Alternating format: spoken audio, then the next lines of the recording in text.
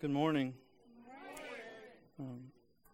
I'm so excited just to share this word with you this morning. I know for me, this wasn't on the radar coming up till today. I completely thought we were going a different direction. I've been praying about it, asking God what we're going to do this week. And then kind of yesterday, he just dropped this set of scriptures in, and through his help this morning, I'm going to attempt to talk about those. But I thought we were headed a different direction, and we will get there, I'm sure.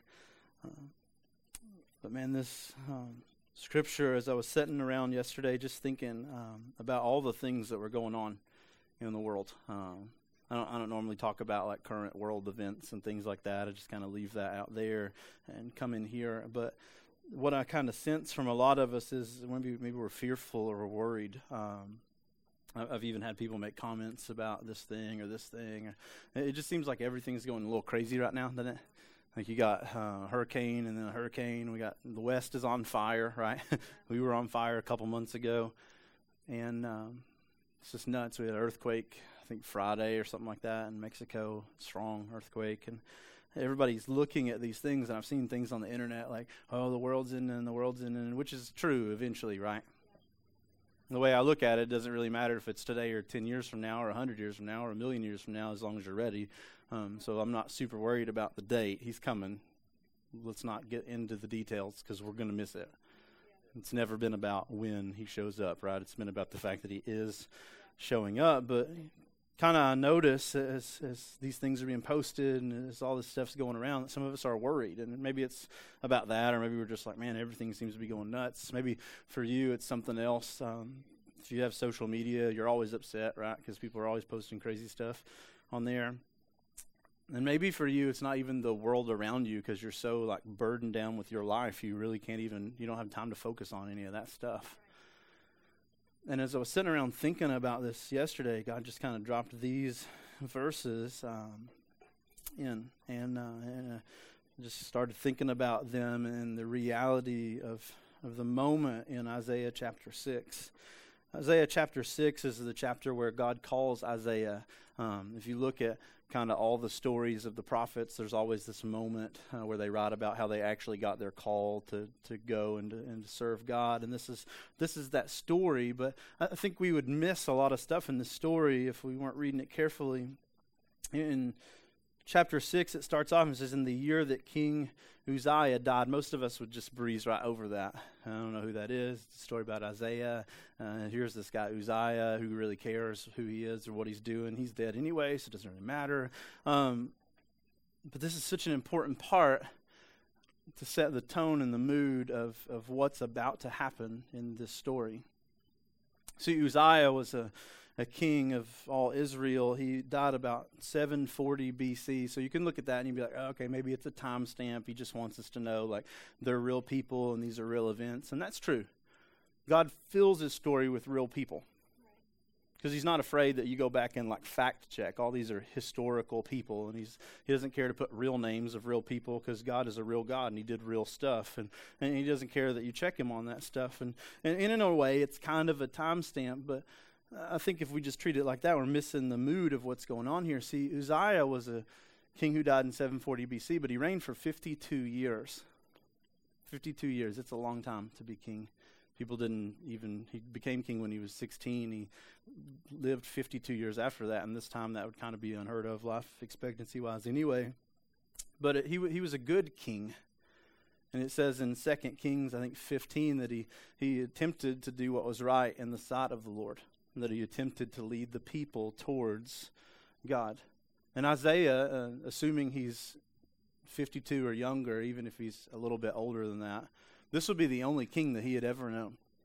For 52 years, Uzziah had been king of all Israel. He'd been his king, right? 52 years. 52 long years, this guy had been king. And it had been amazing because God had blessed him as king. He'd been king, and God blessed this guy because he tried to follow God and to do what was right in the sight of the Lord. And because of that, his whole reign was marked kind of with prosperity. He was a king that God had made a rich king, and through him made Israel kind of a prosperous nation. You didn't have to worry about like if you're going to have food on the table or you're going to have somewhere to live. Like that was the reign of Uzziah. But he was also not only a prosperous king, he was a king that his reign was marked by kind of military dominance. He was the guy. He had strong armies, defended Israel. There hadn't been any invasions to take over Israel for 52 years. They hadn't been wiped out for 52 years, right? Like he hadn't had to worry about somebody just sneaking in and taking a big chunk of the country when he was the king. His reign was marked by these things, and you'd come to expect, like, we're going to be safe and we're going to have food and we're not going to have to worry about where to live, and Uzziah is the king and all is good. And at the same time Uzziah died, now you've got to worry who's going to be the next king. What's he going to be like? Is he going to follow God? Is he going to be prosperous? Are we going to have food? Our army's going to come in. You already have to worry about that. But now this Assyrian nation, a nation that's just kind of right next door here, is becoming a powerful nation. Now, if you've been Jewish, you have to figure out really quickly that people don't like you.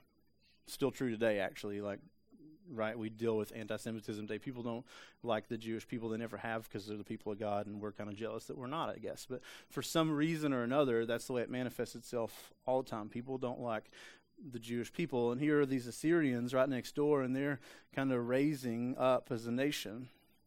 So our king died, this guy that's reigned for 52 years.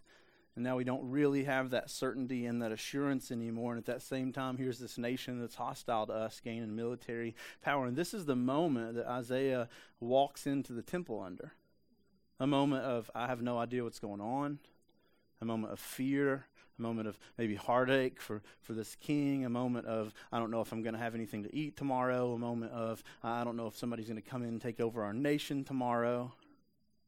A moment where it feels like maybe the whole world's kind of starting to crumble around you. This is the moment that he walks into.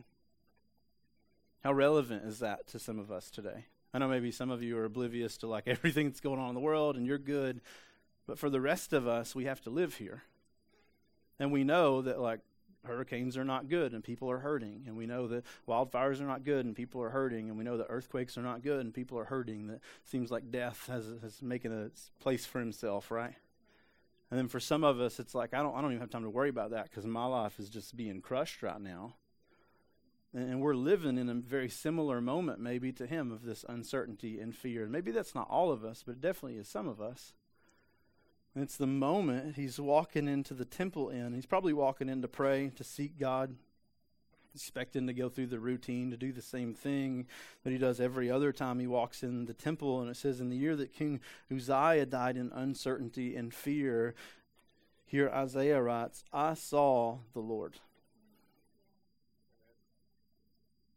He walks into the temple to pray or to whatever he's coming in to do that day. And it says that when he walks into the temple, it says he saw the Lord. Now, we throw that around a lot, right? Like, oh, I saw God today. It was awesome. He showed up, and I raised my hand that one time, and it was amazing. And we think of things like that. But, like, he didn't, like, kind of spiritually see the Lord. He actually saw the Lord. In a moment covered by fear and maybe just this doubt. A moment he's coming in to worry. God showed up. And I guarantee you it wasn't expected in that way. Right? Like you don't just walk in here one day and be like, oh, there's God. That's amazing. I see you. That's not a usual thing that happens, and it wasn't usual for him. But in this moment that he needed him most, God showed up in the most. And it says, I saw the Lord. But not only did he see the Lord, it says he saw him seated on a high and lofty throne. The word lofty means like imposingly high. Right? It's not, God's not just sitting on like a high throne or a kind of high throne or a moderately high throne or just like a higher throne than most. Like he's sitting on an imposingly high throne is what he's saying. A throne that's so far above all the other thrones that you have to stop and think for a moment, what is that? He's sitting on a high throne, a throne that's bigger, that's above everything else. Isn't that amazing? No? Okay, cool. He walks in and he's afraid because Uzziah is not the king anymore, right? Oh man, I don't know what I'm going to do. Uzziah's not the king. He died. I don't know what everything's going to be like. I don't know if I'm going to have food. I don't know if I'm going to have the stuff. And then he walks in, and not only does he see God, he sees God sitting on a what? A throne, a high throne, an imposingly high throne, a throne that's above every other throne is what he's saying. So he comes in, and here's the message, clear cut for him this morning. He comes in, he sees God, and he sees him on a high throne. He comes in, and he's worried about the throne of Israel, and God's like, hey, I don't know where Uzziah is today, but let me just remind you where I am today. Right? Uzziah is not on the throne anymore. He vacated the throne. He's dead. People don't last forever. It happens. Stuff changes. But you want to know something that hasn't changed? Here's God, and he's sitting on his throne. Not a throne that's like a moderately high throne or a throne just a bump above Uzziah's, but like the throne that's above every other throne, the high throne. So God looks at him, and he's like, hey, do you get it yet? He looks at us. Hey, do you get it yet? I'm still on the throne today, is what he's saying to Isaiah. And I think probably to us this morning. I'm still on the throne. I'm not sick. I've not vacated it. I'm not dead. I've not kind of left. I've not ignored you. I've not got up to go to the bathroom. Like, I'm still here today, and I'm on my throne. And I'm on a throne that's above every other throne, an imposingly high throne where everybody else looks up from their throne, and they're like, I don't want to mess with that guy. That kind of throne is the throne that God is sitting on today.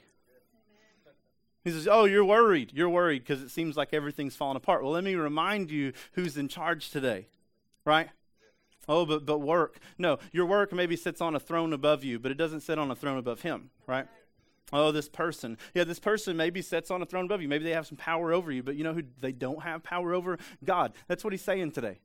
Right? Oh, I'm worried about the weather. Well, I can't control the weather, so the weather sits on a throne above me, but I know who sits on a throne above the weather, an imposingly high throne, a throne that the weather looks up at, and they're like, oh my gosh, I don't want to mess with that guy, right? A high throne, a high and lofty throne. So you can throw whatever you want to in today that's plaguing you or bugging you or messing with you or got you in fear today, but can I just remind you today through the story of Isaiah, maybe today if we would just look up.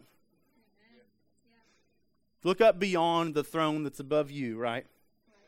To the throne that's above that throne, because the throne that's above that throne is a high and imposingly high throne, a high throne, and there's somebody sitting on that throne today, and his name is God. And he's still in charge, right? Oh, everything's crumbling around me. No, it's not, because God is on the throne. If God is on the throne and he rules everything, what we're going through right now is what we're meant to go through right now.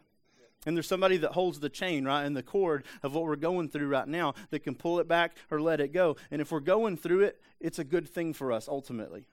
Maybe it's not a good situation, but it will be a good thing, like Romans 5:8 or Romans 8, right? All things work together for the good of those that love him. Not everything is good, but all things work together for the good, because the thing that's on the throne that we're looking at and we're focused on, there's a thing that's on a throne above that throne, and it's a high throne. It's an imposingly high throne, and that's where God sits. So it says he walked in and he saw the Lord, but not only did he see the Lord, he kind of looked up and he saw the Lord sitting on a high throne. A high and lofty throne. An imposingly high throne. It goes on and it says, and his robe filled the temple. His robe filled the temple. Newsflash today, God's pretty big.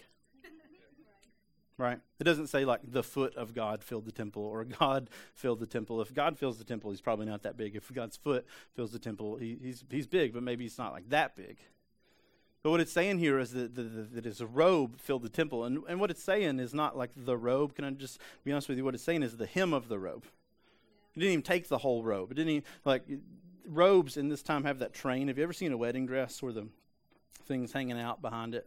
Like one of those long wedding dresses. You like come down through there and you get there and then your dress is still like way back there in the second row, like one of those.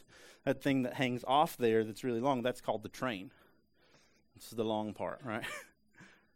All the robes in this time had those trains. Kings would wear robes and they would have trains on them. And when kings would go out to battle, whoever was the victorious king at the end of the battle would go to the other king and they would cut the hem of the robe off, the train of the robe off, and they would have it sewn onto their robe. So as they walked around, if you're like, oh, that's a robe, and that used to be somebody's robe, and that used to be somebody's robe, and that used to be somebody's robe, all on this king's train of his robe, you can look at that king and you're like, man, he's a powerful king.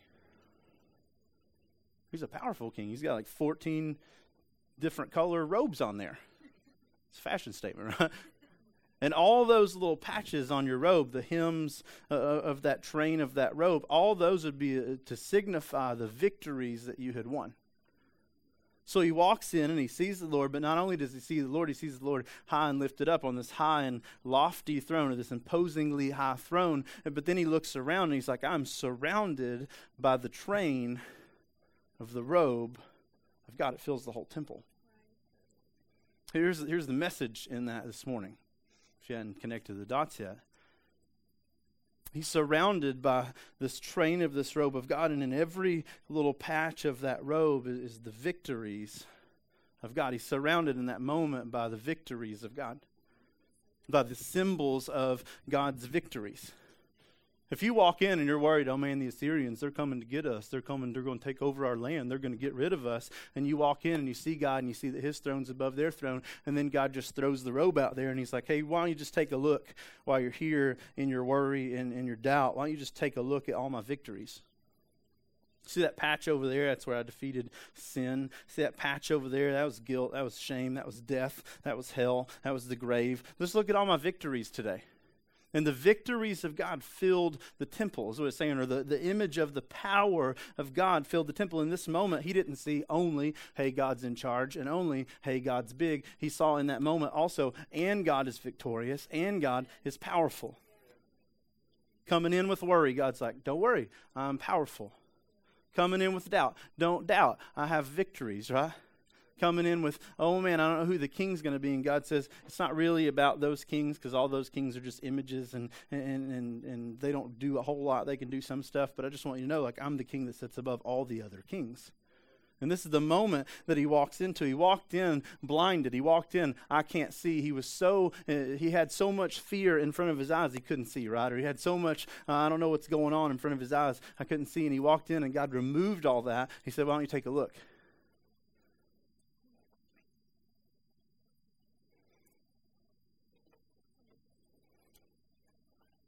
You're like, oh man, that would have been enough. I'm good now. I'd have been good with just walking in. Oh, hey, God, what's up? It says not only did he see that, he saw in verse 2, seraphim standing above him. Seraphim kind of is flying around God. Seraphim is a class of angels, by the way. Not the fat little baby angels with the diapers that we think about, but seraphim, the name actually is translated burning ones. We think angels as these cute little bitty bald baby things with wings on them, little Cupid arrows. And here's this image of a burning one, this massive, powerful, scary creature that's flying there above God. And it says that each one of them, however many there were, I like to think two, but it could be a lot, said each one of them had 6 wings. So imagine this burning one, whatever that looks like, with 6 wings flying there. He looks up and he sees this. And it says with 2 of those wings, this angel covered his face. Not using all 6 to fly. He's using 2 of them just to cover up his face. Like, why does he do that? This angel, this powerful creature who's probably, let's just be honest, a much more holy creature than we are. Less sinless than we are.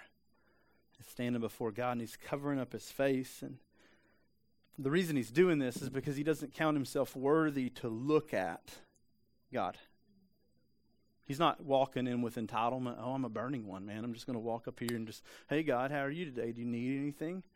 But he walks in awe of God, and he covers his face because he doesn't even think that he's worthy to look at the glory or the beauty of God. He covers his face. God, I can't look at you.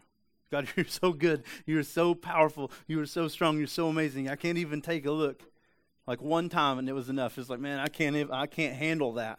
I can't look at that anymore. It's too much glory. It's too much beauty. It's too much goodness. I can't look at it. So I'm just going to cover my face.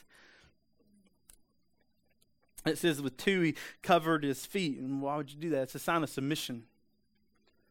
God, you're in control. You're in charge. I have 6 wings and I'm a burning one, but I know my place in the food chain. You are in control. I've seen you and I'm so overwhelmed I cannot look at you, and I just want you to know that I'm yours, right?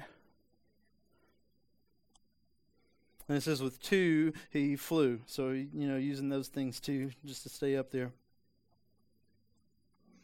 And it says, here's what they do all day long. It says they called out to one another. Holy, holy, holy is the Lord of hosts. His glory fills the whole earth. Now, this isn't like a one-time occurrence, by the way. It wasn't like, I wanted to sing a new song today, so, hey, angel over there, holy, holy, holy is the Lord God Almighty. The whole earth is full of his glory. What did you say? Did you say, holy, holy, holy is the Lord God Almighty? The whole earth is full of his glory? Oh, yes, I did. I said, holy, holy, holy is the Lord God Almighty. The whole earth is full of his glory. What's going on in this picture is he doesn't just kind of walk in on a spontaneous moment. Heaven is shouting this song still today around the throne of God. Angels who have been there for eternity now, who have been standing with there from the point of their origin, they've been shouting this song, and they're not bored with it. Oh, I've heard this song too much. I just can't sing it anymore. Can you sing a new song? It's very simple, isn't it? I don't see the melody written down, so I don't guess it's about that. I don't even know if it's being sung. Maybe it's just being shouted. I don't see a chord chart on here, so it's probably not about that. It's just about the truth in these words. And these angels from the point of origin have been shouting to each other, hey, he's holy. He is holy. He is holy. The Lord God Almighty, the whole earth is full of his glory. Do you see it? And then the other angel says, oh yes, I do see it. I saw it that one time. Holy, holy, holy is the Lord God Almighty. The whole earth is full of his glory. And he's like, you know what? I got more than that. Holy, holy, holy is the Lord God Almighty. And they're having a shouting match in heaven. Trying to out-worship each other, right? Like, oh, you just think you are going to worship. I have seen more than you have seen. In that one look, it was enough for me. I don't need it every single day. I don't have to remind myself, oh, he's holy. Oh, he's good. Oh, he's great. Oh, he saved me. Oh, I'm here. You don't have to do that all the time. One glimpse is enough. And they got one glimpse of God one time. They saw him one time. And the rest of the time, they're like, you know what? I can't even look at him anymore. It's too much beauty. It is too much glory. It is too much good. I cannot do it. So for all eternity, from that glimpse on, here's the shouting match. Holy! Yeah. Oh, that's not how I worship. No, it's what he looks like. That's right. Yeah. That's just not my personality. It doesn't matter what your personality is when you've seen it, right?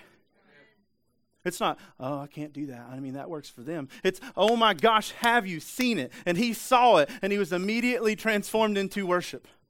One time was enough. One glimpse was enough. And for all eternity, still today, right? Go look at Revelation later.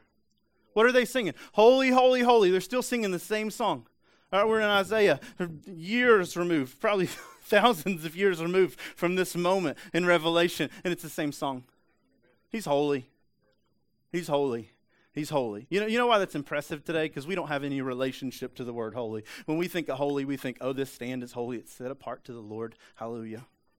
Actually, we stole it from Beard Middle School. Or this drum shield is holy, set apart for the Lord. The drum set is holy, right? The ark, that box, it's holy. That food, that fruit, it's holy. Our only relationship to holy is like what we can experience from other objects. There's no other object in the universe that is in itself holy. All holiness is given apart from God. I'm holy because God calls me that, not because I am that. Or I'm set apart for him. The ark was holy not because it was an awesome gold box. It was because it was set apart for him. It was set apart for the service of God. God is not set apart for the service of God. God is not holy because somebody called him holy. God is the only being in the universe that is holy in himself. And what that word outside of the context of God means is transcendence or otherness. In other words, God is so set apart, he's a different thing. He's in a class of his own. He has no competition. We sang last week, right? You have no rival, you have no equal. That's not just pretty words. That's the reality of who he is. Amen. There is no one that even comes close to God. And let me just be honest with you. The reason that we don't get very impressed with God, or the reason that we walk around worried, is because we have forgotten what we have seen. Or we have never seen.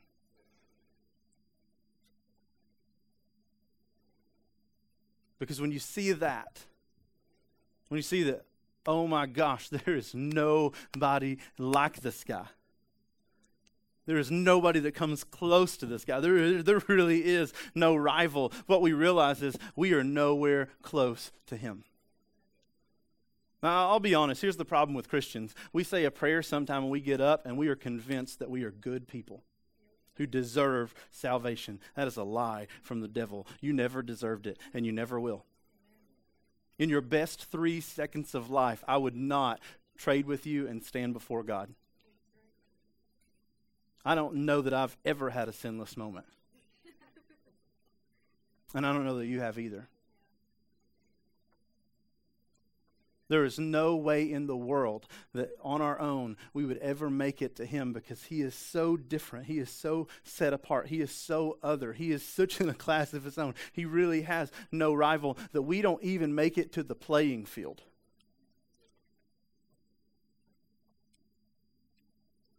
And these angels are crying out this in front of Isaiah, in front of all creation today, to remind us of this truth. He is holy. Yeah. But he's not just holy, right? He's holy, holy. Not even just holy, holy. Like he's holy, holy, holy. Maybe that's like the only word they normally would shout in heaven. Holy, holy, holy, holy, holy for all eternity. And you would never get a picture of how holy really God is. You would never get a picture of how other and set apart he really is. And they saw it one time. Oh, I'm here. Oh, what's that? I can't look, right? And for the rest of creation, these beings, these burning ones, are sitting around singing, holy, holy, holy is the Lord God Almighty. The whole earth is full of his glory. In this context, glory means the evidence of God. And what they're saying is, man, if you just look around long enough, you'll see there's something bigger than you. Something greater than you. We've bought into this humanism bull, right? Oh, we can be anything we want to be. No, the best we'll ever be is sinful man. Yeah. Who's broken and wretched and doesn't deserve the air that we breathe. But he is not that. You don't believe that? Why don't you go build some mountains today? Why don't you go dig out an ocean today? Can you do that? If you had the biggest bulldozer in the world and the rest of your life, you would never make an ocean that would compare to the one he made. We've never even made it to the bottom of it. The highest mountain we got, very few people have ever been to the top. And if you had the biggest bulldozer you had, as you emptied the ocean, you were piling it up, you would never create anything that looked anything like that. If we all worked together today, we would never be able to do it. And we're like, oh, it just got here. You're fooling yourself. Something collided with something, made a pond full of goop, and then lightning struck it, and that made life, and it turned into billions of different forms over how many years? Statistically, it wouldn't even work out. There would never be enough time. Like even just take out all the other things, the amounts of different species of grass that there are. Like if it never made anything to even eat grass, like it would never be able to make all those different blades with all those different ways. And the grass wouldn't be able to sustain itself because it needs something that makes methane, right? And it doesn't do that. Which cell is the one that decided first it would eat the other cell? Do you know? It doesn't make sense. We teach it as fact in school, yet we've never observed it. I'm not all out warring against science today. I'm just saying that God himself says the wise people are confused and the foolish people got it right.